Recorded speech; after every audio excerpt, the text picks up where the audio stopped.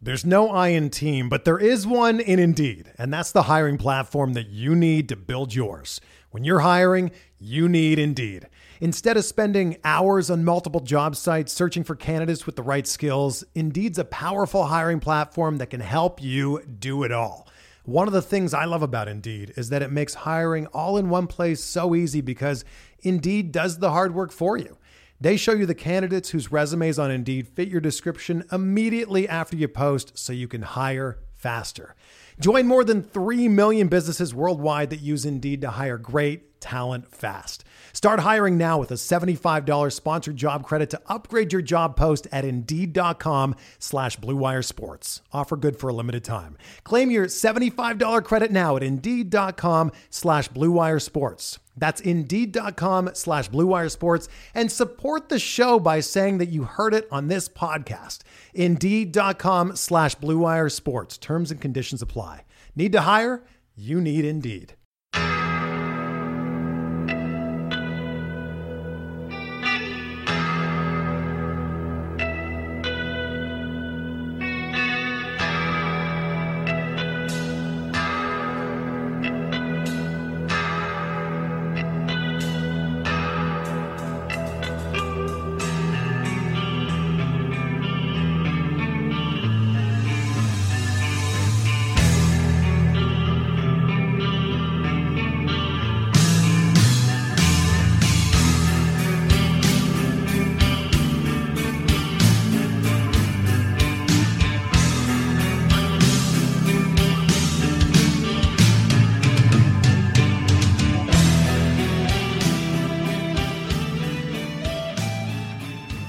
And welcome back, everybody, to another episode of Benched with Bubba, episode 272.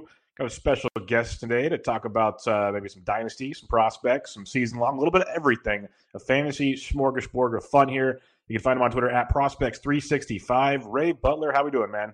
I'm good, man. Episode 272 is super impressive. We only have 8 episodes of the Prospects 365 podcast, so 272 is darn impressive, man. I appreciate it. It's the love, the grind that we love is the way I'll put it. But you'll get there in no time, no doubt about that. See what I do in podcasting, you've been doing in writing for a long time. So well it's like a trade off. Well, I appreciate that.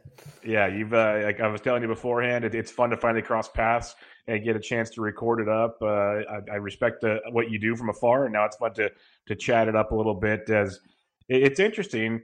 I told you beforehand, with no real news, we're kind of just going to have a smorgasbord of fun here and just kind of talk a little bit of everything. And before we get into that per se, let everybody know what you got going on. If you want to plug away at anything, plug everything you want to plug. And I know we're going to talk about some of your recent articles, but just in general, you mentioned your podcast and other things. Go ahead and you have the floor. I appreciate it. So we have 8 episodes published of the Prospects 365 Fantasy Baseball podcast. Trying to get a new episode out right now every few days. So we have multiple episodes every week, trying to have on as many guests as possible. During this layoff, I've tried to begin to learn how to edit audio. So now my normal co-host is Mike Curlin at the Bases Loaded Network. Now it's just kind of me, and I'm trying to bring on as many guests as possible. So check that out. We are on all major platforms. On the site, prospects365.com, we are continuing to pump out as much content as possible. We've been releasing new articles a few times a week, so there's plenty of new material there. Make sure you also hit the contact us at the top of our homepage on the site. Make sure you are following the entirety of our writing staff on Twitter. They have been pumping out some awesome content, and they are well worth a follow. I totally agree. It's been fun, and the one thing I've talked about on other shows is in this downtime, I've tried to make a point to read more articles. And one thing I've been doing is I peruse Twitter quite a bit, like way too much, according to my wife, which she's probably right. But when I see articles that the headline kind of reaches out to me, I email it to myself so it reminds me to read it later on. And that's how you find there's so many talented people out there. And it's great to see. I know you added more writers this year, and it's cool to see the ever-evolving nature of the fantasy world. And I kind of want to start off with that is, when I started doing this, 5-6 years ago, whatever, dynasty prospect coverage wasn't as deep as it is now, obviously. Like, it's a massive group of guys, very talented guys, lots of really, really good analysts making a name for themselves. and you guys all seem to get along very well, which is a good thing because it could be quite competitive at times. How are you dealing with, I guess, maybe having a ton of prospect coverage, or how do you work with these guys? What's your kind of game plan or role in this ever developing and more dynasty leagues being out there? Right, absolutely. It is certainly, when I launched the website in 2017, it was kind of just entering the golden age of dynasty leagues, because like you said, it wasn't that long ago that dynasties were not a gigantic piece of the fantasy baseball world. I launched the site in 2017. We were really, really small. It took about a year to kind of get the wheels in motion fully, and then it's just kind of taken off. But what you said is really important. I consider myself really lucky to be working in kind of the niche of the baseball industry in which most of your bigger names really get along well. Mm-hmm. And an example of that is, I consider Ralph Lifshitz, who is kind of one of the lead dogs at Prospects Live. Me and him have become really, really good friends. We would text each other just about every night during the off season. He was working on his content. I was working on my content. We would talk about prospects, just things like that. It's a really welcoming community. You're absolutely right. Where, there's still a ton of competitiveness and things like that. But for the most part, we keep it pretty level headed. We support each other and each other's work. Yeah, definitely. And that's why I wanted to ask you, because I've kind of stayed out of the prospects games. I love prospects. I've talked about I love going to minor league games over regular games all day long. I'll sit at the single-A San Jose Giants game and have so much more fun than going to a San Francisco Giants game. And I'm a diehard Giants fan, but just the overall experience and watching these kids that, aren't getting paid millions of dollars and all these different things. I love it. I love everything about it. And I know that's what draws a lot of prospect guys to it, is that kind of development. And I think the way I look at it, when I'm breaking down, the top 300 with Trouts and all these guys that we know have the regular playing time with the major league club and all these things, everyone's kind of in the same world. But when you're in the prospect game like you guys are, everyone can analyze someone differently. And that's the beauty of it. And for one, a lot of guys don't hit that you think are going to be successful. How do you approach evaluating prospects? Are you more of an in-game guy, a video guy? How do you go about fantasy-wise ranking these prospects when I don't know the exact number, 60, 70% might not even get a chance to play in the big leagues? Yeah, that's a great question. And it's ironic because a couple of weeks ago, I was sent the book Future Value, which is Kylie McDaniel and Eric Longenhagen. They wrote a book together. I think it goes on shelves officially next week. So I kind of I saw someone tweeting that. I can't wait to read that. It looks great. It's an awesome book. And in that book, one of the biggest takeaways, I actually pulled my phone out and took a picture of the paragraph in this book. They were talking about international prospects when this paragraph was written, but it just really stuck out to me. It said that one of the main things about scouting prospects in person is you have to be 100% confident on your report on that prospect, while in the back of your mind, that 90% of the time you're going to be wrong. Mm-hmm. And that's really, kind of our process. My personal process has evolved more from the video in the first couple of years. I didn't really have enough time to get to the amount of minor league games that I really wanted to. I have made that time, especially, last year I was able to scout every team in the Southern League for at least a series. I was able to make it to a couple of SEC weekend series, things like that. So it has kind of evolved over time from more of a video-heavy approach to now I get to see a lot of the players that I rank, a lot of the prospects that I rank in person. I was also lucky enough to be credentialed to the Futures game in Cleveland last summer, and I was able to be on the field while all of those prospects took batting practice. I was able to sit in the scouting section during the game. So those types of experiences really kind of help you evolve as an evaluator of prospects. It's like you said, when you read like a dynasty list, a lot of the top is the exact same. Everyone is in the same boat as far as your Trouts and Acuñas and things like that. But the deeper down you go, that margin becomes such razor thin that there's a whole lot of disparity in rankings. And I think getting to see these prospects in person hopefully gives me kind of a leg up over those who don't necessarily get to a lot of minor league games. You mentioned you got to go to some minor league games. You got the passes to the Futures game, which is awesome. I think I prefer the Futures game over the All-Star game. I'm pretty sure you would agree with that, and some others would. When you're going to these minor league games, I've seen, Brent Hershey and the Welsh and Ralph, and you guys are lucky that you're in locations that you can kind of hit up a bunch of areas all in one. I'm very envious of you. Are you finding it to be pretty easy? Like, are minor league teams very accommodating to, writers like yourself that they want to bring you in, or are they still kind of hesitant to, keep people away from the kids and whatnot? And I call them kids, and I apologize for that, but to me, they're kids. Right. And you get different experiences everywhere that you go. I'm lucky enough to where I'm about 20 minutes from the Jackson Generals, who are the Diamondbacks AA affiliate in the Southern League. They're pretty welcoming. They've let me on the field multiple times last year for batting practice. I was already going to be credentialed for this year and have the privilege of, kind of having the pregame scout meal, sit in the scouting section, things like that. It's not always that welcoming. Most of the time when you scout, like in the Appalachian League, the rookie league, you can pretty much do anything you want. And then you kind of gain the levels. You get to AA. Some of the front offices in the Southern League are really welcoming, and you can basically do whatever you would like. Some are more restrictive for different reasons. Different teams kind of have different mindsets as far as that goes.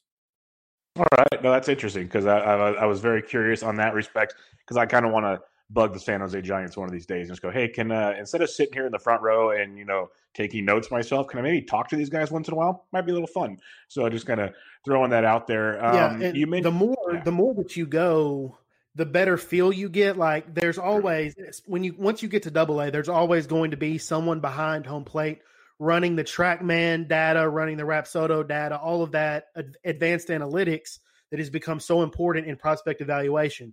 I have been to, the General Stadium so many times that, I can kind of elbow that guy and say, hey, what was that exit velocity, or what's this pitcher's spin rate, things like that. And that guy knows me and has seen me well enough to where, as long as I don't ask every 5 minutes, he's probably going to give me an accurate answer. Whereas last summer I went to a Tennessee Smokies series. That's kind of in East Tennessee.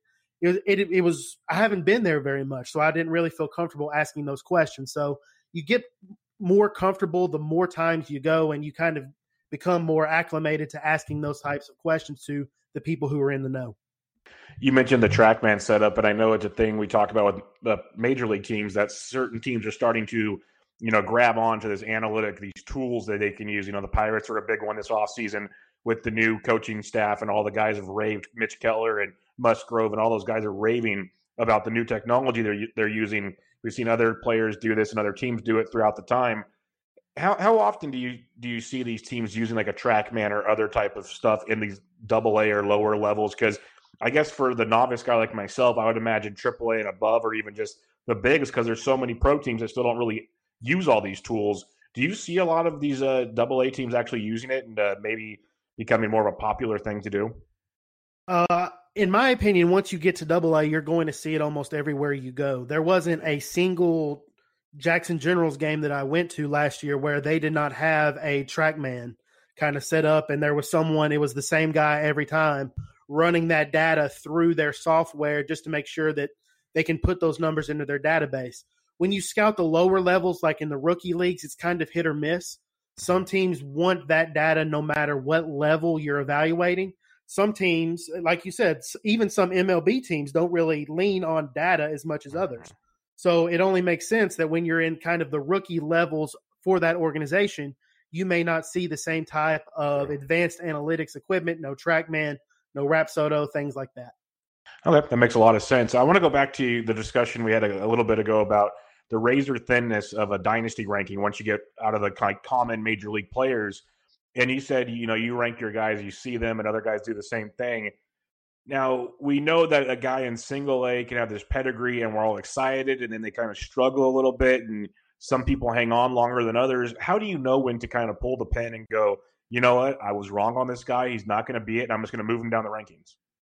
So it's actually kind of been linear with the longer that I'm in the industry and the longer I get to write about prospects, the less pride that I have, I guess you could say. And what I mean by that is when I was just getting started, I was really hesitant to ever just come straight out and say, you know what, I was wrong. because I was still attempting to build that credibility.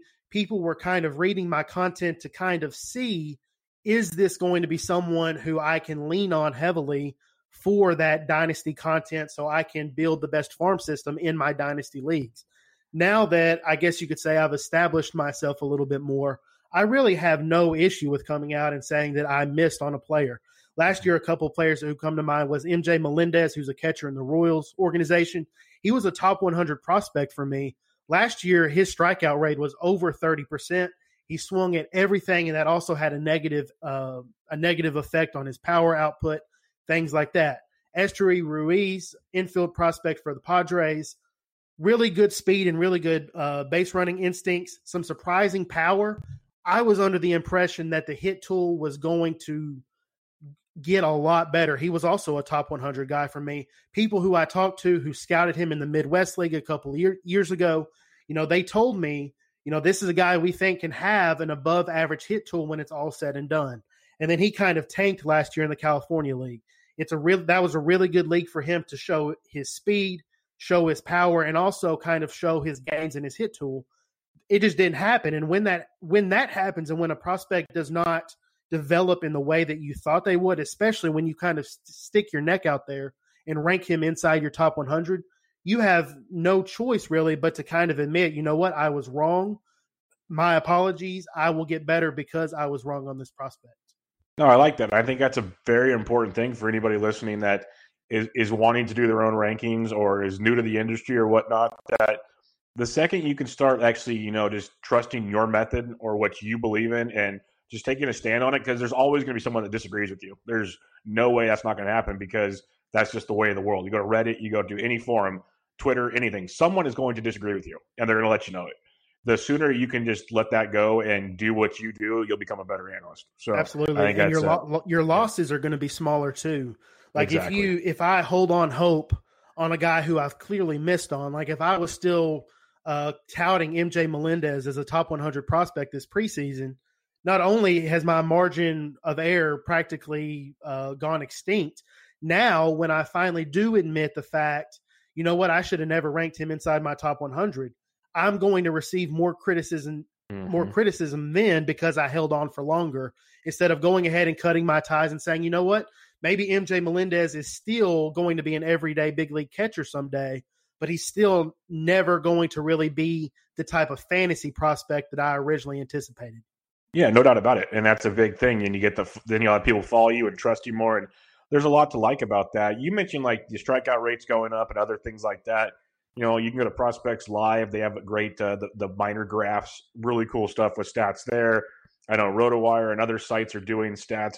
Where do you go to find maybe the deeper stats, not just like the level, average homers, RBIs, the strikeout rates, maybe pull percentages, hard hits? What do you like to use to find stats for minor leaguers? It's kind of a cornucopia. There's just a plethora of different resources. I think I probably spend more time on Fangraphs than anywhere else. I think it gives you a pretty just reflection statistically of a prospect's profile.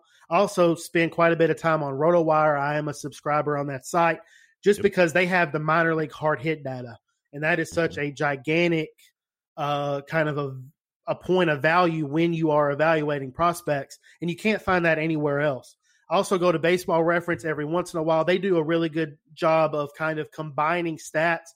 If a prospect spends some time at high A and then double A in the same season, when that season is over, Baseball Reference will kind of combine those stats and give you kind of one row of full season numbers, which is important to me when I kind of want to add some basic material when I'm writing up a prospect for my prospect list. As I go on and as my resources continues to increase and I gain more contacts who are associated with organizations, now it's kind of become, I can drop that person a text and they can kind of get me some data on that prospect that I can't publish number for number, because then that puts my contact at risk. But it also helps me, it guides me as far as how aggressive or how conservatively I need to rank a prospect. No, that makes a ton of sense. And I love the RotoWire tool you mentioned. Yep, subscriber there as well. So a lot of great stuff there. You mentioned international prospects earlier, and I'm curious because we have fun talking about, the Asian prospects, and you have like the Dominican prospects or the Latin American prospects, all these different ones. And sometimes it's easy to find info, sometimes it's not. You see when signing day comes, teams sign a bunch of guys, and there's the main guys that everyone talks about. There's a bunch of other ones, and you guys still get to rank them all because that's what you love to do. Right. How do you find the information on these guys? And is it is it much harder to kind of get a good grip on how these guys are going to play out without some maybe rookie ball experience? Yeah, it's infinitely harder. A lot of the information that I have on last summer's J2 class, talking about a Jason Dominguez, a Robert Poisson, and Eric Pena, that is information from Instructs, whether that was before Christmas or early in the new year. Very little data, and it's really hard to come by. You have to be fairly well connected. Sometimes I get information from, like fourth hand. I know a guy who knows a guy who knows a guy, and I kind of go that way to get data. You mentioned Chris Welsh, who, an example of this is he got to see Eric Pena in Instructional League late last summer or last fall. And he tweeted video of that, and it's such a valuable resource to have, because that's not really, we don't even have much video of these players as far as current day. A lot of the video that we see, or a lot of the video that gets circulated on bigger prospect sites, it could be from a couple of years ago sometime. So to have that video of an Eric Pena type last fall when it was current was such a huge data point for me. I got to study current video, and that kind of led my evaluation. Now, you can argue that microscopically small samples like Eric Pena hitting a couple of different pitches in different at-bats led to kind of an over-aggression as far as the way he was ranked throughout the industry this preseason, but it's still a data point one way or another.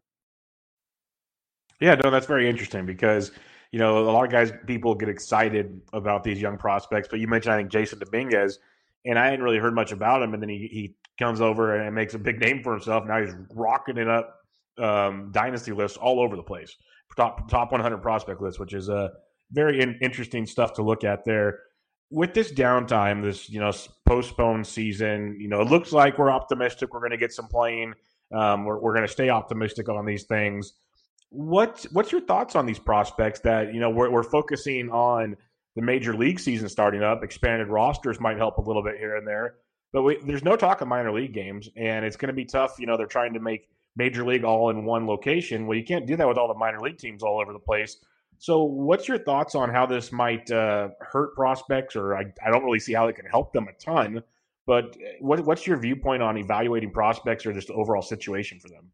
It's funny because I recorded an episode of our podcast with Shelly Verstrate yesterday, and this was our main topic of conversation. So she brought up kind of your starter pitching prospects like a Jason Groom and a Hunter Green, who missed all of last season recovering from Tommy John surgery. Now you kind of think about the fact there's a chance that the 2020 minor league season is also canceled. So now you've got two prospects. Hunter Green is still a top 100 prospect. Jay Groom was. Now he's kind of towards the back end of my top 200. Two really, touted prospects who have this track record and have this pedigree, who are now going to miss 2 full seasons of development. It's just hugely negative, and it might not, this season being hypothetically canceled has absolutely nothing to do with them. So Shelly brought that up. I was more in line with kind of your younger prospects. Yeah. And, a part of development that is almost never talked about in lists or in conversations like this one is younger prospects getting acclimated to travel.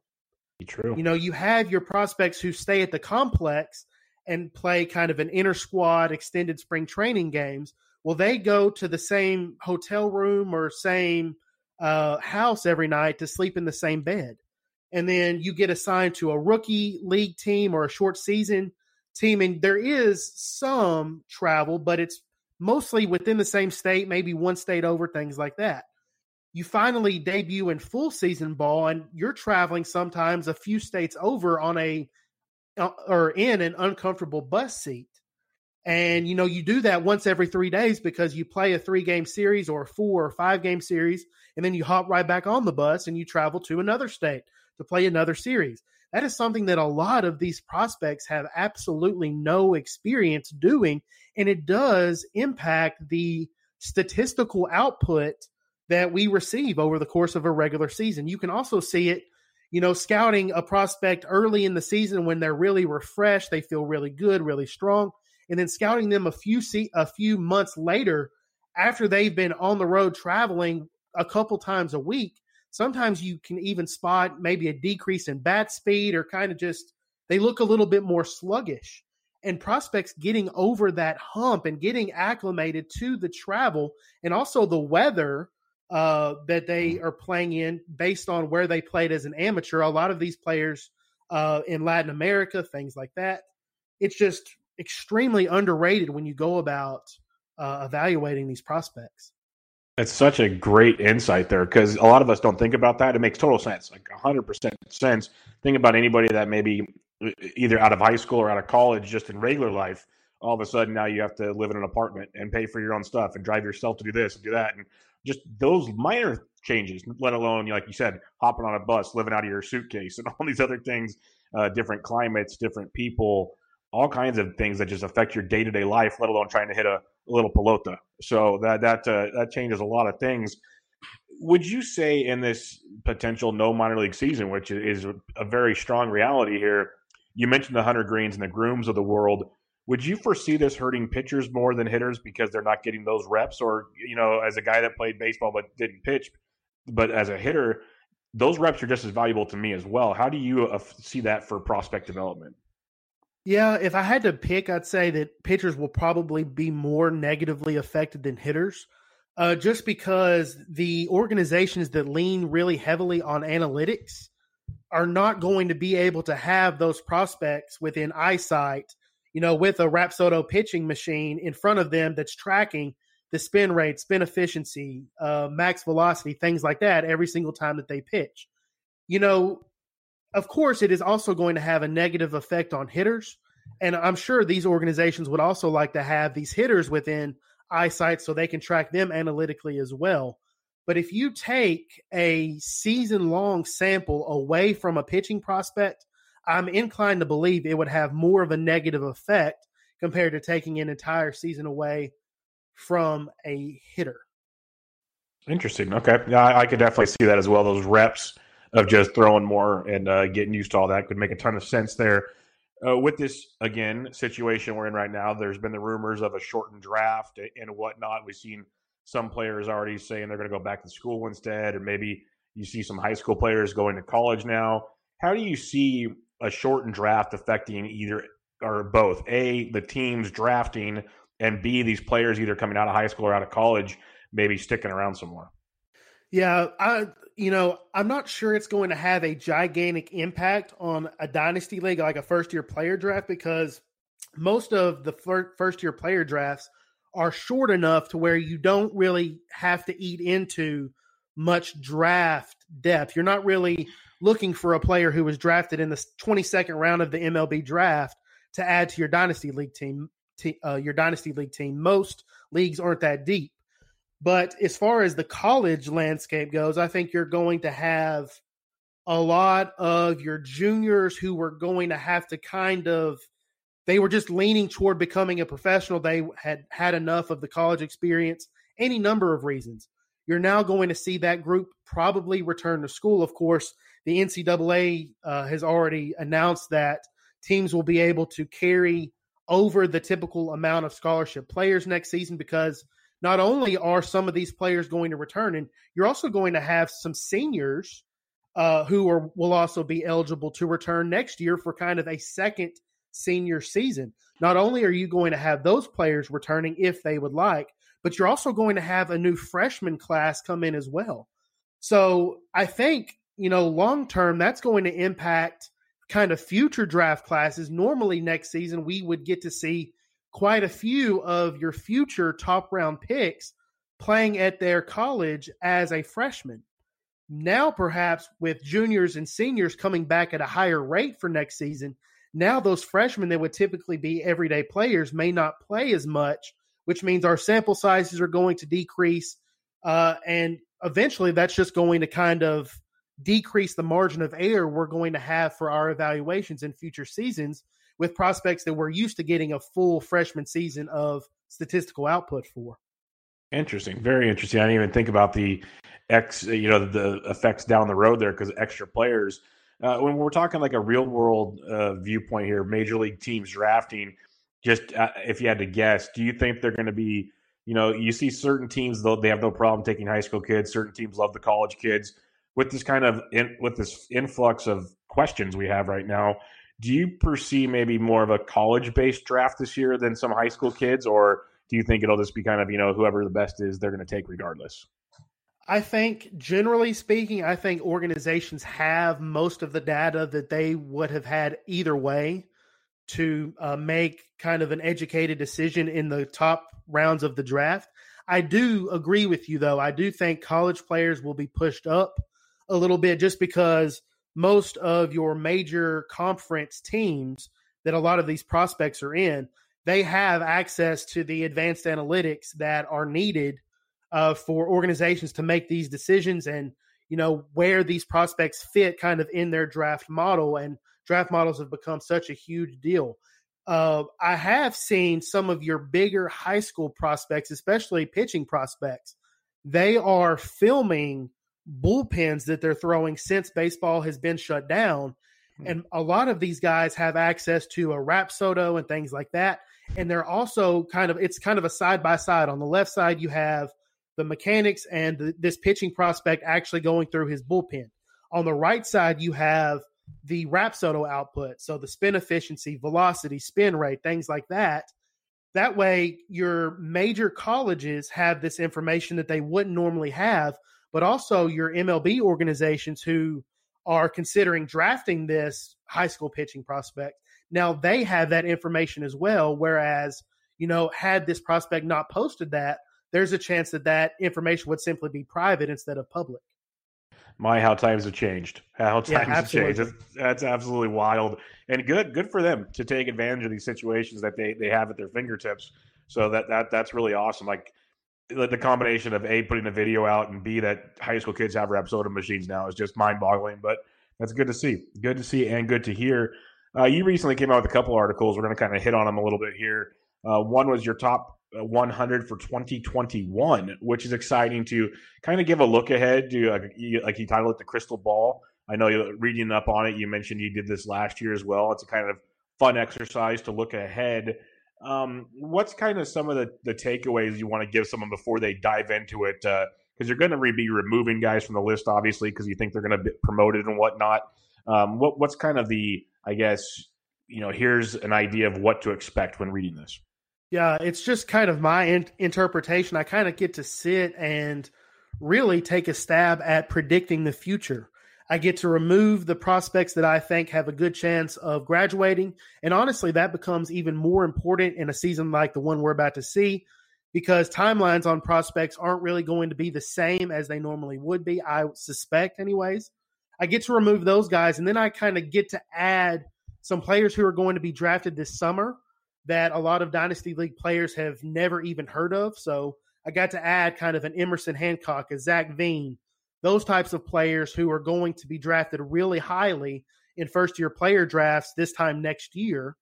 I got to add those guys, and then I got to, really it helped me because it kind of began my process studying these first-year player draft type players. I got to dive into the J2 class, got to watch some film on a couple of those guys. I had two 2020 J2 players in my top 100. And it also kind of teaches you, how much do you believe in a prospect? Like I got to move Noelve Marte, who has all types of hype. He was inside of my top 20 on this 2021 list. A guy, Marte made my breakout list. A guy like Jose Garcia made my breakout list for this season. I moved him all the way from the high 80s to just outside my top 20. So it's that type of prospect who I kind of learned throughout this exercise.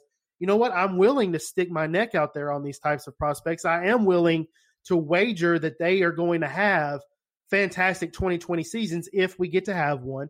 And of course, it will be reflected positively on future prospect lists. When you're talking about prospects moving up and down, and there's outside of the dumb rules they have about service time and everything, that's a whole nother podcast on how that should be treated. But how do you like? I guess the question I'm trying to ask is, they say with pitchers you only have so many bullets in your arm. So some people say bring the pitchers up as quickly as possible, but hitters, you play the game. How do you view that? Do you view just bring everybody up when ready because you want to see the talent like most of us do? Or if you're an organizational would you recommend, holding guys back? How do you know when a guy's ready basically to help you contribute? I think, it's very individualistic because so many prospects that, my mind immediately went to a Luis Robert. Statistically, if you just go to his Fangraphs page and you look at the way he tore up the Carolina League early last season, then he tore up the Southern League, and then he did pretty well in the International League in AAA. If you are only looking at the stats, then you might be able to say, I think this outfielder is ready for big league playing time. In all actuality, Luis Robert is just an elite athlete whose hand-eye coordination was able to kind of get him through the fact that he swung at everything last season. And it's the same reason that, I've seen a couple of prospect lists this preseason that ranked him. I saw him as high as 1. He was in the top 3 elsewhere. He was a guy that I put at 5, and 5, of course, is really high on a prospect list. But, within the write-up, I said, there's a non-zero chance that he comes out and he doesn't make the contact he needs to in order to hit for the amount of power and to steal the amount of bases that a lot of people are projecting. So it's really individualistic. If you remove all service time thoughts from the equation, and of course you can in real life, but if you remove all service time from the table, I am of the thought that, a pitcher who has not undergone Tommy John surgery, you might want to be a little bit more aggressive with him and get the bullets and get the output, before you risk him, blowing out his elbow, as sad as that is to say. I do think it is much more individualistic with hitters just because plate approaches vary so much compared to a pitching prospect who, the numbers that he gives us stabilize more quickly than kind of your plate approach numbers, a walk percent, a strikeout percent, batting average balls in play, that type of thing. So I think we have a little bit of a better idea with pitching prospects. You could dive deeper into, a pitching prospect with a changeup is going, in all likelihood, he's going to dominate the lower level of the minor league because a lot of those hitters in those leagues can't really differentiate between a fastball and a changeup, especially if the pitcher maintains his arm speed. Chris Bubik for the Royals is a player that immediately comes to mind. He was outstanding statistically last season because he has a 70 grade changeup and he doesn't slow his arm down. So hitters thought they were swinging at a fastball when really they were swinging at a changeup that was 10 miles an hour slower and fading away from them. So there is, there's just an infinite amount of individualism that goes into evaluating these prospects. But generally speaking, there is more individualism with hitting prospects than pitchers. A couple questions out of what you were saying there. First, I'm with you on the pitching thing because one of the things I've kind of said a lot, and it's probably negative. I try not to be negative, but it's almost when I see a top-end pitching prospect get drafted, I just want him to go have Tommy John surgery right away, and then we can move on from there because it's just it sadly is the way things go. But on a positive note now, when we're looking at your rankings, your top 100s, 300s, whatever you have going on there, what position – we'll start with the hitters first. What position do you think has like the most depth? And then in the same vein, if someone's going to draft dynasty, what position maybe should they be more aggressive on because there isn't as much depth? So any outfield prospect kind of receives, it's a very tiny part of evaluation, but they might receive a little bit of a bump down compared to a shortstop prospect. And, I always say, one of a really popular saying in the prospect industry is to bet on the athlete. And most of the time, your premium athletes, in all likelihood, are going to be shortstops. And if they're not shortstops, they're going to be center fielders. Even if a shortstop doesn't stick at a shortstop, I think of a C.J. Abrams who plays shortstop right now. Even if he doesn't stick at shortstop, he's either going to end up at second base, still the middle infield, or he's going to end up in center field. I personally think he's probably going to end up in center field, especially when you think about the fact that Fernando Tatis Jr. is going to be the shortstop in San Diego for the next decade. Giving those bumps to the kind of quote unquote playing up the middle, your shortstop, your second base, and your center field, it just raises the real life floor so much that it's going to give these prospects a cushion. Like a Christian Pache, when he debuts in the big leagues for Atlanta, whether it's this summer or next season, he is not going to tear the cover off the ball offensively from the get-go. But what he is going to give you is gold glove defense in center field. So his cushion in real life, he's not going to have to post a weighted runs created plus of 130 to continue to get those everyday at-bats. As long as, he's not a complete black hole offensively, then the Braves are going to be okay slotting him at the bottom of their order in their everyday lineup because of the defensive value that he brings to the table. And just because we're talking about defense doesn't mean that has no impact in the fantasy world. I want prospects that are going to have a huge cushion at the big league level, because you can't always bank on a Yordan Alvarez who gets called up and just mashes from day one, a Ronald Acuna Jr. who gets called up and just rakes from his very first game on. You got to have these prospects who teams are going to be okay if the development is a little bit more of a slow burn. And that's kind of the type of prospects that I always send my VIP members who ask me questions in my direct messages on Twitter. Those are the types of prospects that I kind of send them to.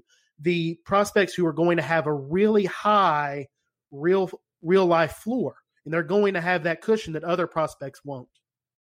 I love it. I like that. That's a really, really good point of, everyone wants to get that really flashy, exciting guy, but does he have the floor, or is this kind of a once in a couple year type thing? And that's a good way to evaluate it when you're taking a dynasty approach.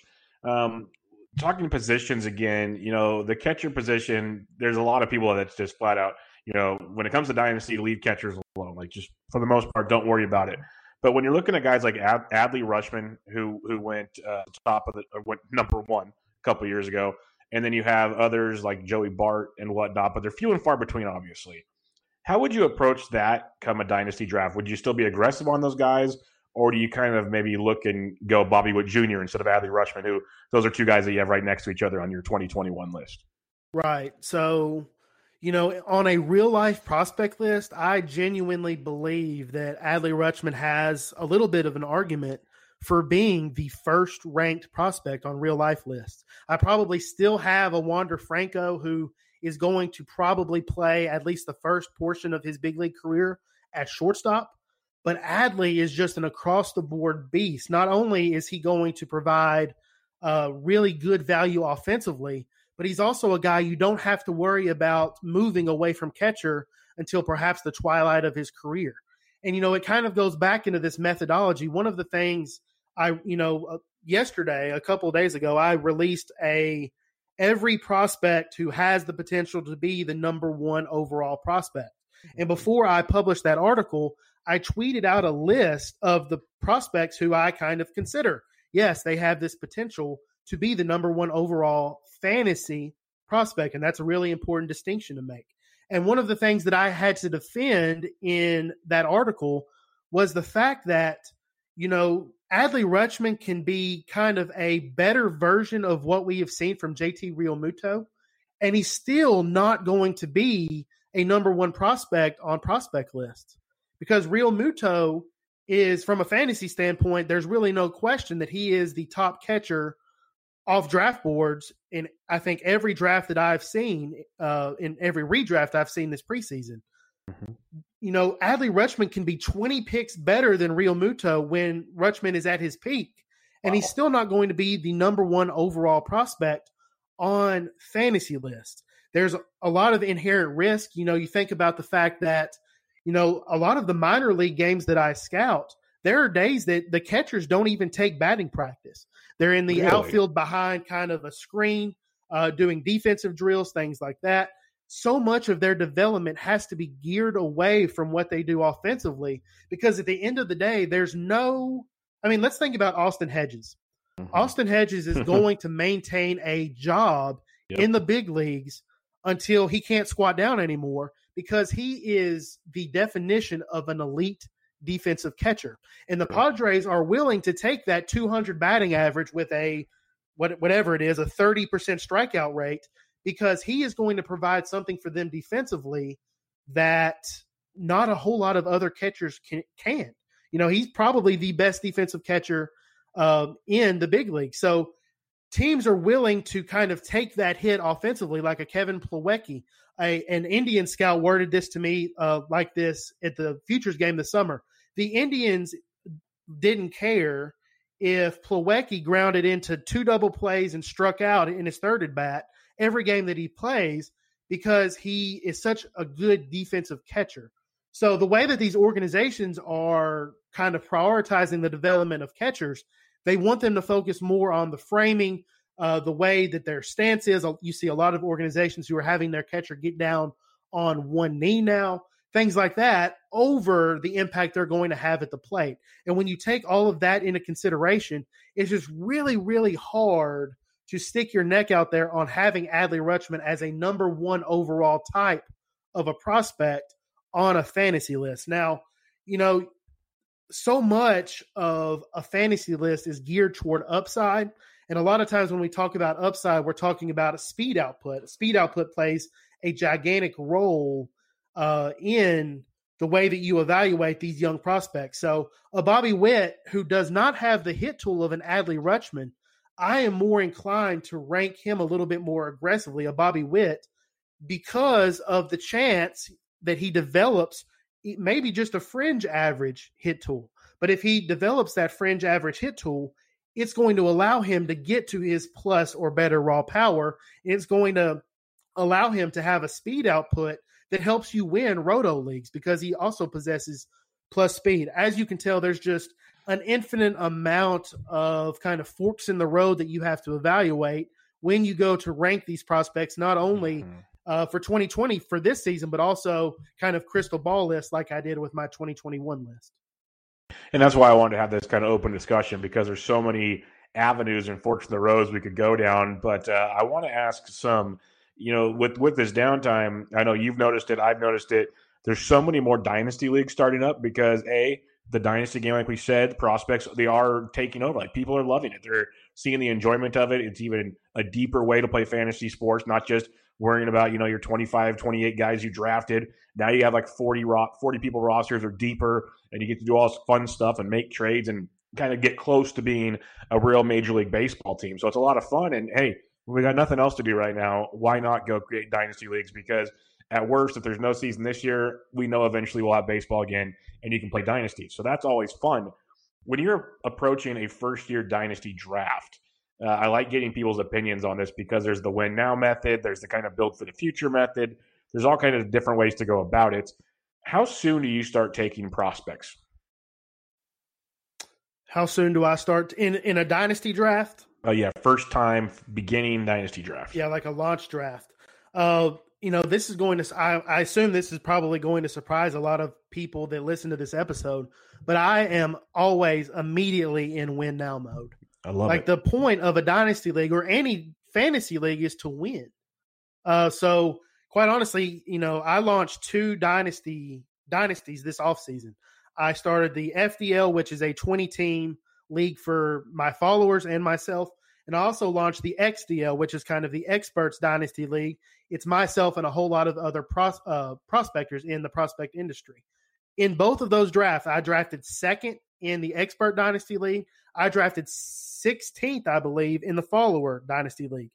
I drafted to win, which means some of the specifics of the league. We're OBP instead of average. We're quality saves instead of wins. And we're save plus hold instead of just saves. We're 5x5 roto.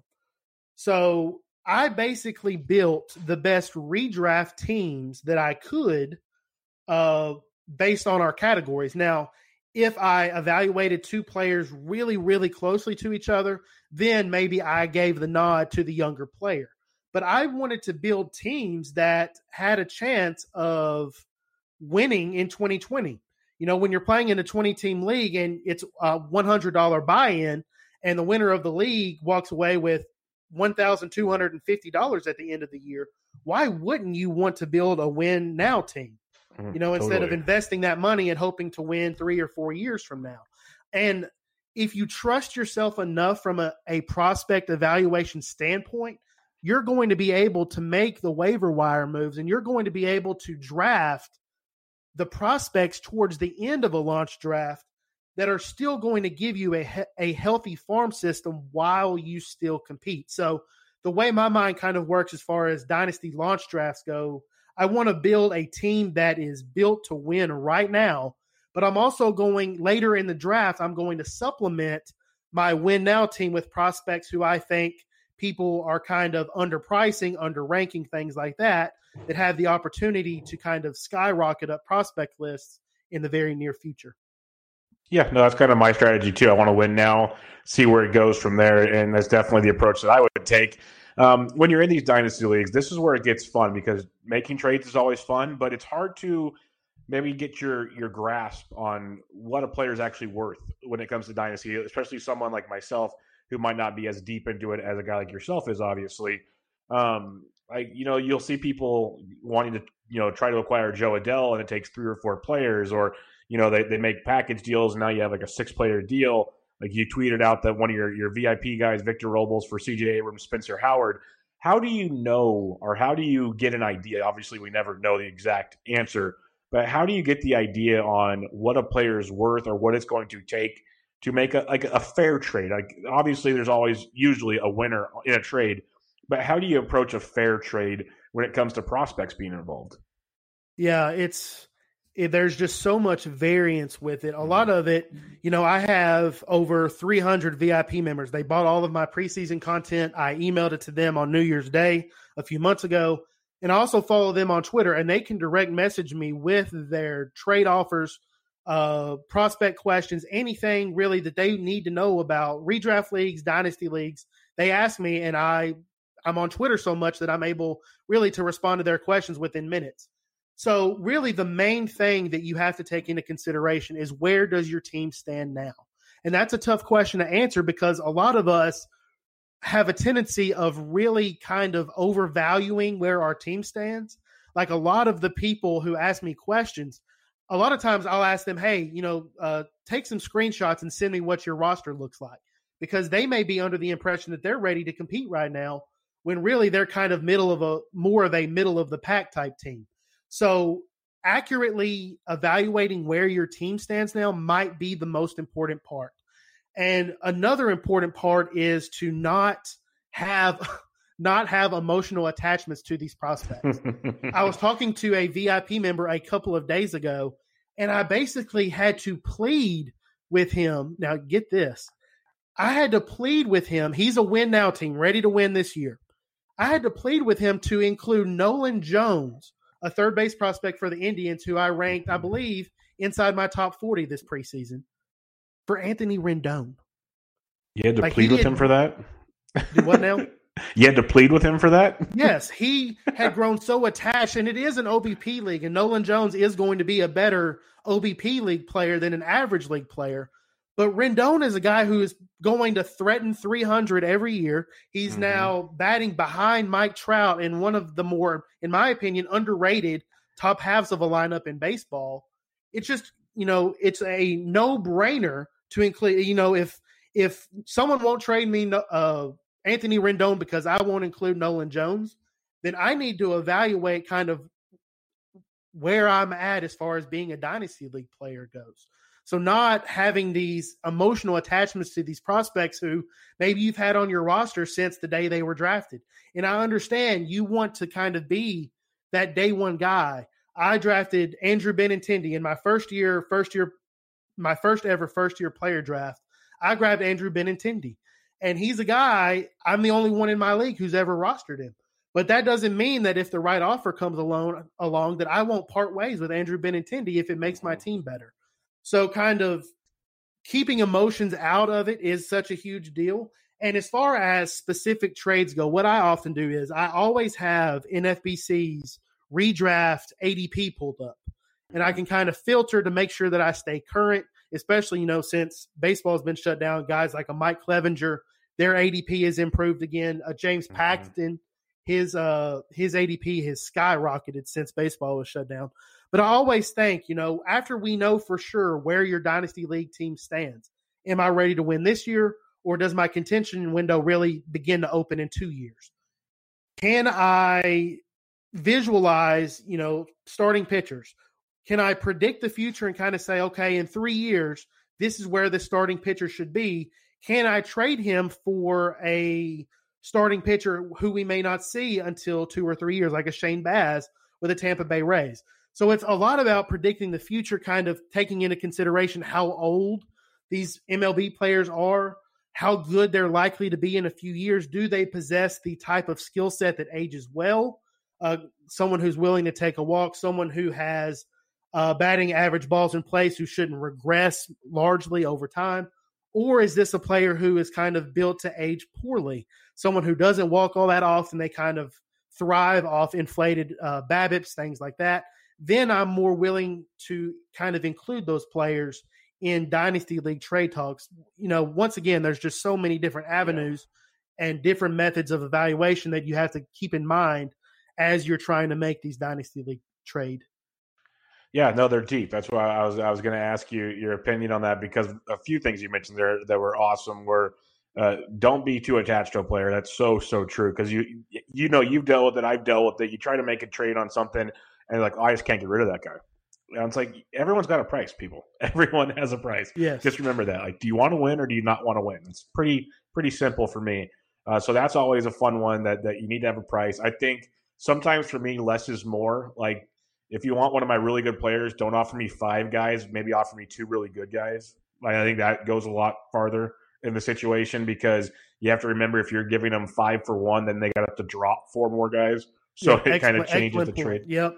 And that's a question that I have to ask a lot is, you're going to receive these 4 prospects for your one really good redraft player, but who exactly are you going to be dropping when you add these 4 players? That's something that a lot of players really don't take into consideration.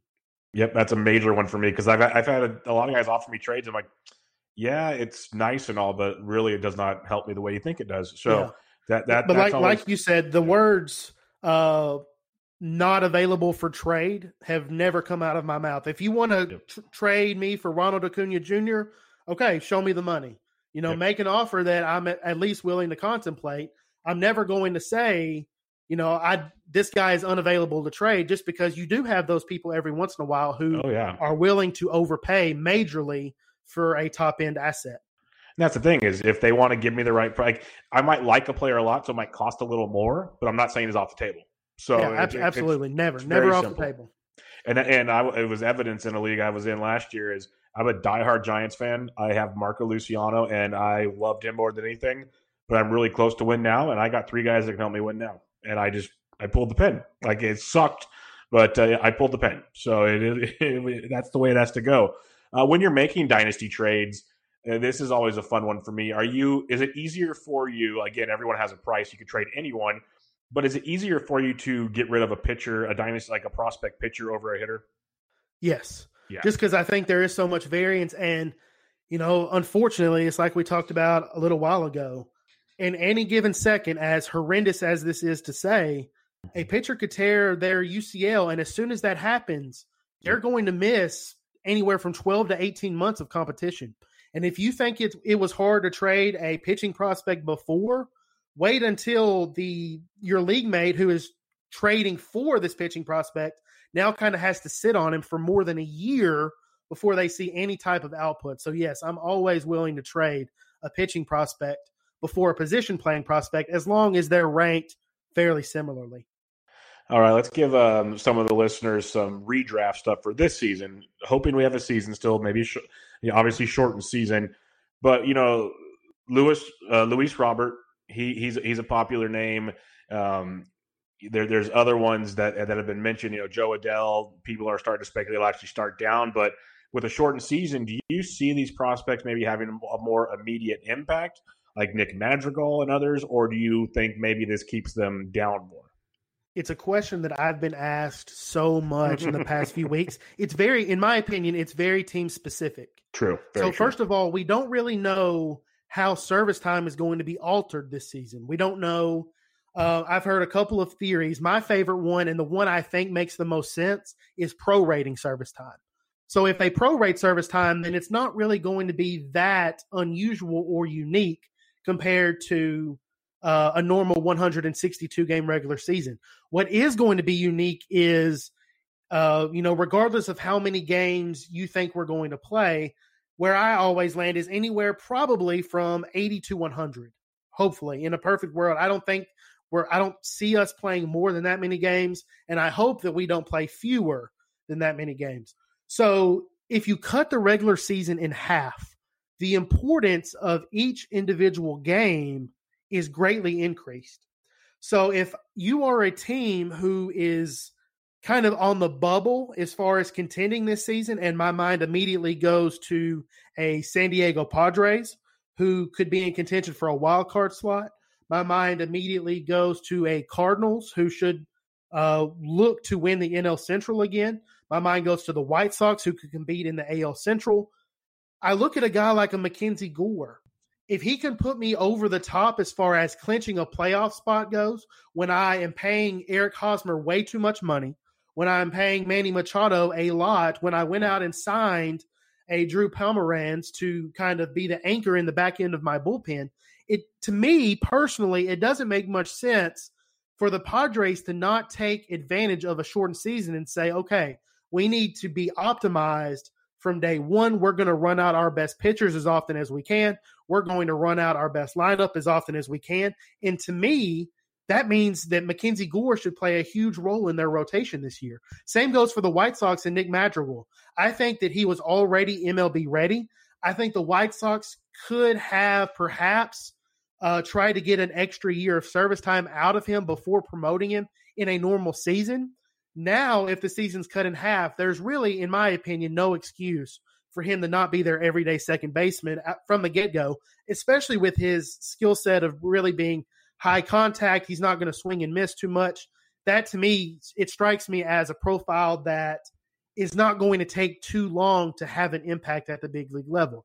Now, on the reverse side of that coin, a team like the Detroit Tigers, they're not going to compete. I don't care how many games are in the season. They're not going to win the AL Central. They're not going to make the playoffs this season. I could see that leading them to be more conservative with their pitching prospects, a Casey Mize, a Matt Manning. Yeah. They could be more conservative with them. Just, it doesn't matter when they get called up. They're not going to have a big enough impact to give the Tigers a chance at competing. So maybe the Tigers do play that more conservatively. They stick them in AAA. They allow them to continue to get used to the big league ball in the AAA rotation, and then perhaps give them the opportunity to break camp at the start of next season, or call them up, perhaps for the last month of this regular season, allow them to accrue maybe 20 innings pitched at the big league level. They maintain prospect eligibility, and then you go into next season hoping that they play a huge role on your team. No, it's very interesting stuff there because, back in, say, February, there were people getting the idea that, Mize or Manning or one of them might have a role in the second half of the season, and that's obviously a little bit different now. Nick Madrigal was a name that was kind of dependent on who was talking. I love the Mackenzie Gore call.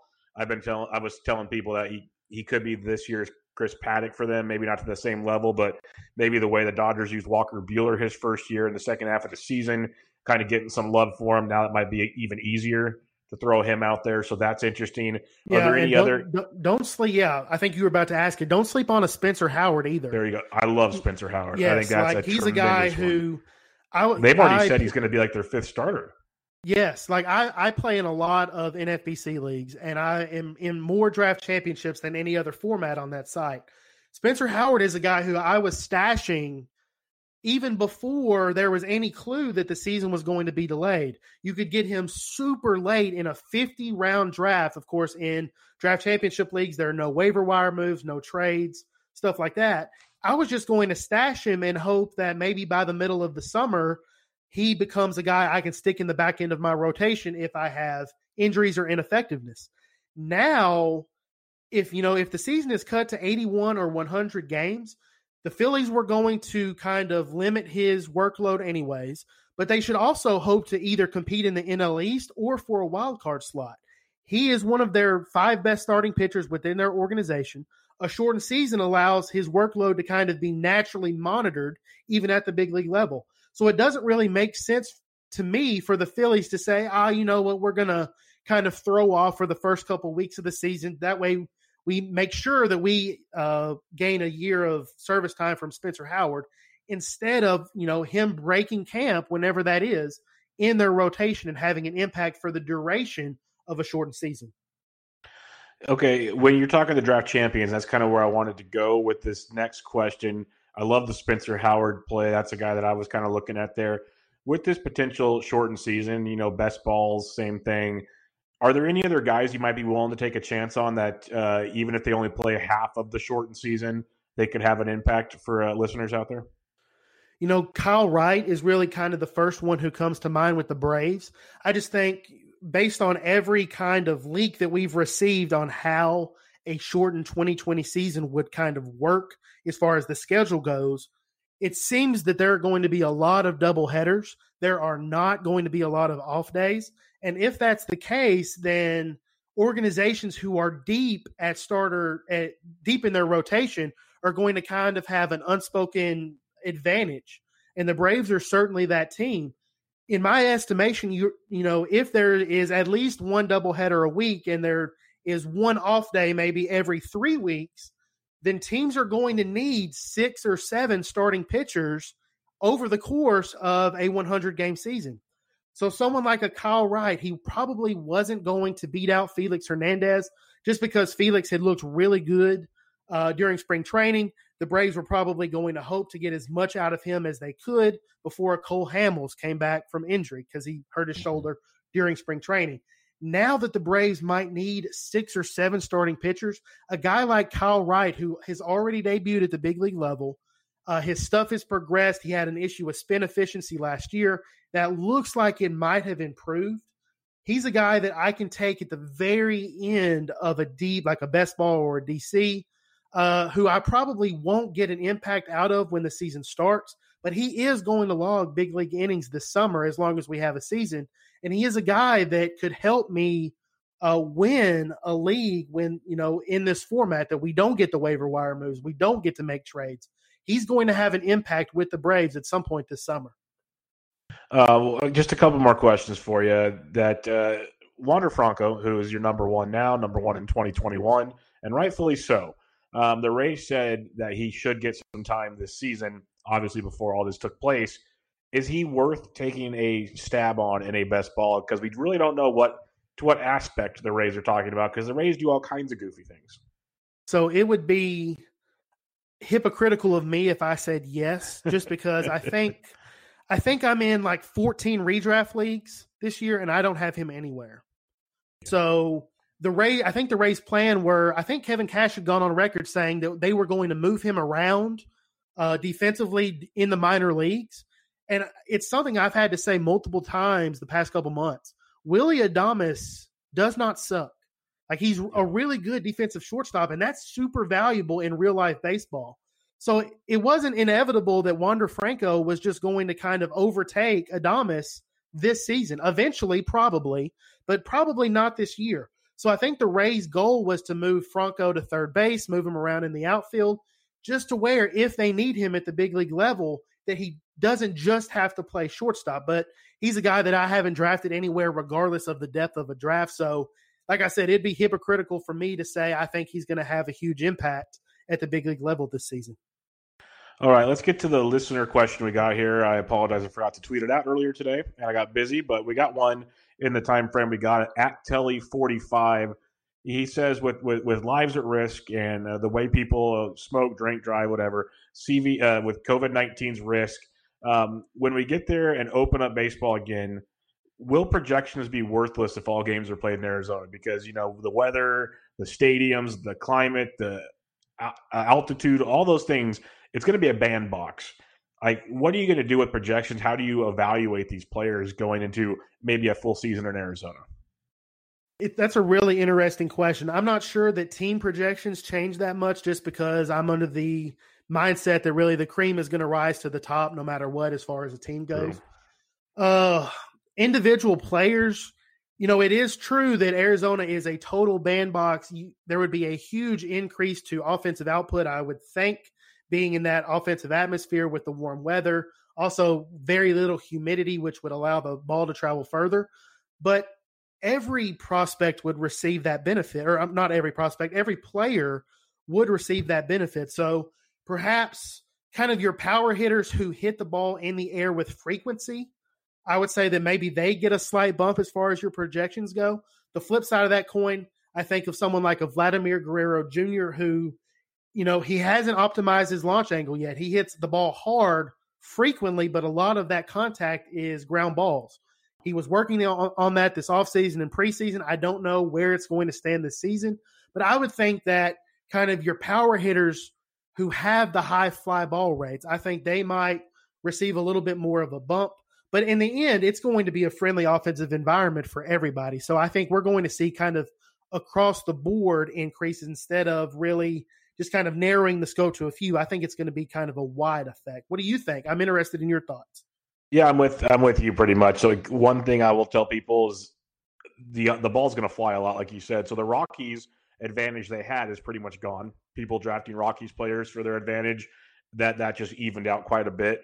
I would want to see the schedule, because now the Diamondbacks, if they play at Chase Field, it would be the biggest pitcher advantage in all of the league, because the other games would be outdoors. So Absolutely. That's an interesting way to play it. And you'd imagine it's going to be so hot in Arizona, they'll play some games in the morning, some games in the evening, but they'll have to see how they play that out, where at Chase Field, if they really want to, if you schedule it properly, you can play like 3 games a day there. So Who gets stuck there? That's another way to look at it.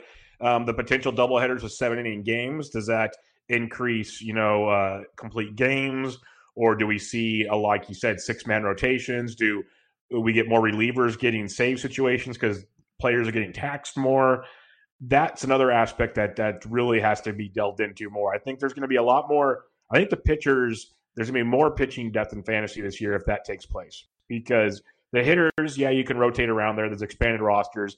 But I think you're going to have to carry more relievers, a guy that can go maybe 4 to 5 innings just to help out in doubleheader type situations. And just the toll the heat will take on the human body, where they might have gone 8 or 9 innings. They might only get 6 or 7 innings out of them now because they're just drained. Right. So two things really come to my mind. Of course, I mentioned the sluggers, I guess you could say, who hit the ball in the air frequently. It should be assumed from our listeners, but I'm going to just say it anyways. That also means that pitchers who keep the ball on the ground and have high ground ball rates, I would think that they would receive a little bit of a benefit, just because a hitter can't hit the ball over the fence if he hits it on the ground. So a pitcher that is kind of has that track record of inducing that ground ball contact. And yes, I completely agree. No matter when baseball returns, no matter what setting it returns in, I would assume that we're going to have as short of a rev up period and kind of a abbreviated spring training as possible, just so we can get to the regular season. That means that your starting pitchers are not going to be fully stretched out. You're going to see even your Max Scherzers and your Garrett Coles and Jacob deGroms. I would assume that their early season outings are only going to be 4 or 5 innings, probably at the max, as they continue to stretch their arms out. So bullpens become a bigger impact, like you said, and starting pitcher depth. That's why I think a guy like a Spencer Howard or a Kyle Wright are going to have a fairly notable impact this season. Yeah, it's a great call with those guys. And, there's maybe even more injury risk with the shorter ramp-up time, which could lead to all kinds of other players getting chances to play. And I agree. I think the ramp-up time is going to be shorter. I understand that they're not like in full mode right now, but you see it on Twitter. These guys are working out. They all have pretty nice setups if they want to. Facilities are open for them if they actually want to go, but I understand that a lot of them don't. But they're going to be ready to go. You've listened to a lot of the players that said, you give me 7 days or whatever, I'll be good. Most of those are hitters, so it's different than pitching. But a lot of these guys are ready. They're rehabbing. They can find mounds to throw off of. They're staying loose. It's just a matter of when to ramp it up. So it'll be real interesting to see when that all takes place. But Ray, I think we'll wrap it up there. This has been an absolute joy talking to you, and I'm looking forward to doing it again sometime because I could pick your brain for quite some time and talk maybe more just seasonal stuff. But the Dynasty stuff always intrigues me. Before we sign off, again, plug everything you got going on where they can find you. Sure. So you can find us on Twitter at Prospects365. Of course, the website is prospects365.com. Make sure you follow all of our staff writers. They are more than passable as far as who you should be following on Twitter. They are definitely people you should be following. You will become a better baseball fan and a better fantasy player by following those people. Lastly, I voted for the Bench with Bubba podcast today in the baseball pods bracketology.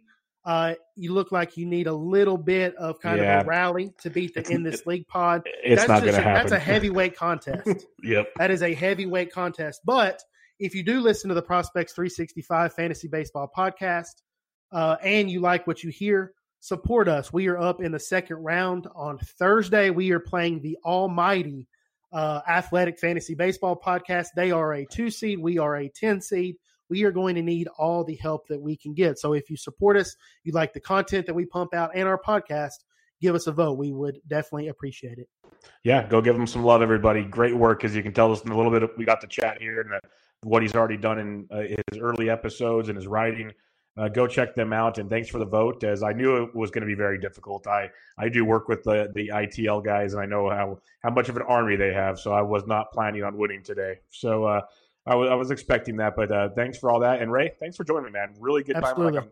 Like I said, we will do this again sometime. Yeah, and Jordy, we need to have you on the Prospects 365 podcast here soon. You just let me know. We'll make it work. Absolutely. But everybody, this was Bench with Bubba, episode 72 or 272 with Ray Butler of Prospects 365. Catch you guys later.